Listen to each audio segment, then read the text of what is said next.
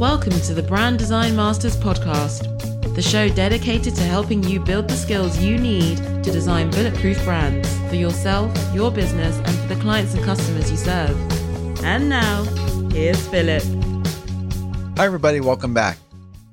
I'm going to talk about how you can grow your personal brand or your business by embracing the idea of power. Now, power is not a dirty word. What power is not climbing a career ladder.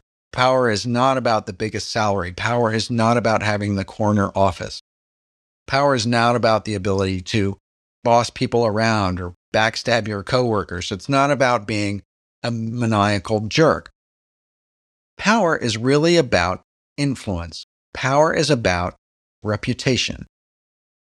So let's talk a little bit about influence power and reputation power. Personal brand power and brand power in general are measured by things like being the most significant contributor. It's about the number of projects that you own. It's about the number of times you've been published, the number of times you've been on podcasts, the number of network connections that you know. It's about the number of people who recognize your name or recognize your logo or recognize your brand design. Influence power is about testimonials. It's about the number of recommendations that you have for you on LinkedIn. It's about the number of people who share your content. It's about the number of people who will recommend you to others. It's about people who will act as word of mouth marketers for you. Power is a matter of perception. We are attracted to brands that project power. Brands like Nike or Tesla or Apple or Coke. We want their power and influence to reflect on us. That's why we adopt brands into our lives, is because we want a bit of that power and a bit of that influence that they project and that they possess.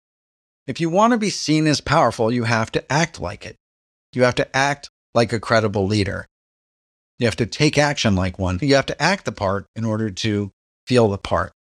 It's not about being arrogant. It's about being authentic.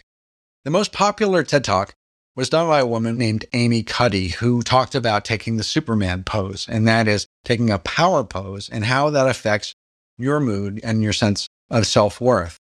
You have to do what credible leaders do. You have to model their behavior. You have to act the part. And you don't want to wait till you feel like you're perfect before you start. You have to start, and then you just get better. So how do you grow your power? Coming from someone who's worked at senior levels at global agencies and also at corporations, I need to tell you something.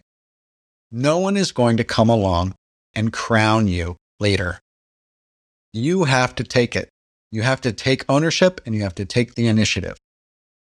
We live in a project-based world now. So if you have a regular job, you need to volunteer for additional projects. You have to measure your success and quantify your success in how you are delivering on projects.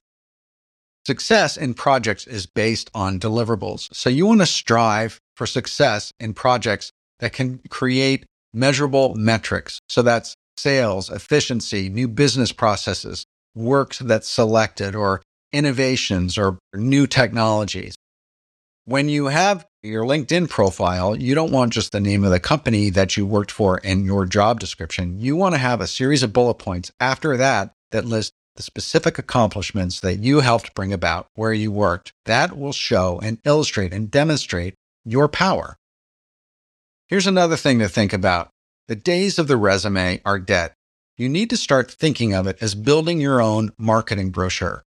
So think about your LinkedIn profile or your profile on your website as a marketing brochure. You have to think about it as, what kind of content have you put out in the world? Writing, video, audio. What kind of accomplishments have you achieved?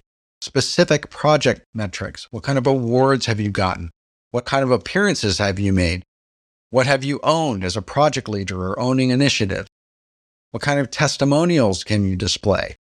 You need to constantly update and constantly be gathering them, and think of it as building a marketing brochure for you, a demonstration of your personal brand or your brand power.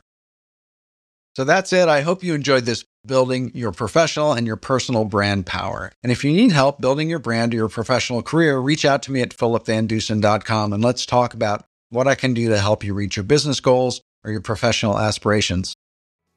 And with that, bye for now. If you'd like to help support the Brand Design Masters podcast, please rate and review us on iTunes or wherever you listen to your podcasts. Also, if you want to stay up to date on all our content, products, courses, and live video shows, head over to philipvandusen.com/muse and sign up for the Brand Muse newsletter. That's where we share all the latest news, resources, articles, books, and videos that we recommend to help you build and improve your creative practice, personal brand, and business. That's philipvandusen.com/muse, M-U-S-E. Thanks again for listening. Bye for now.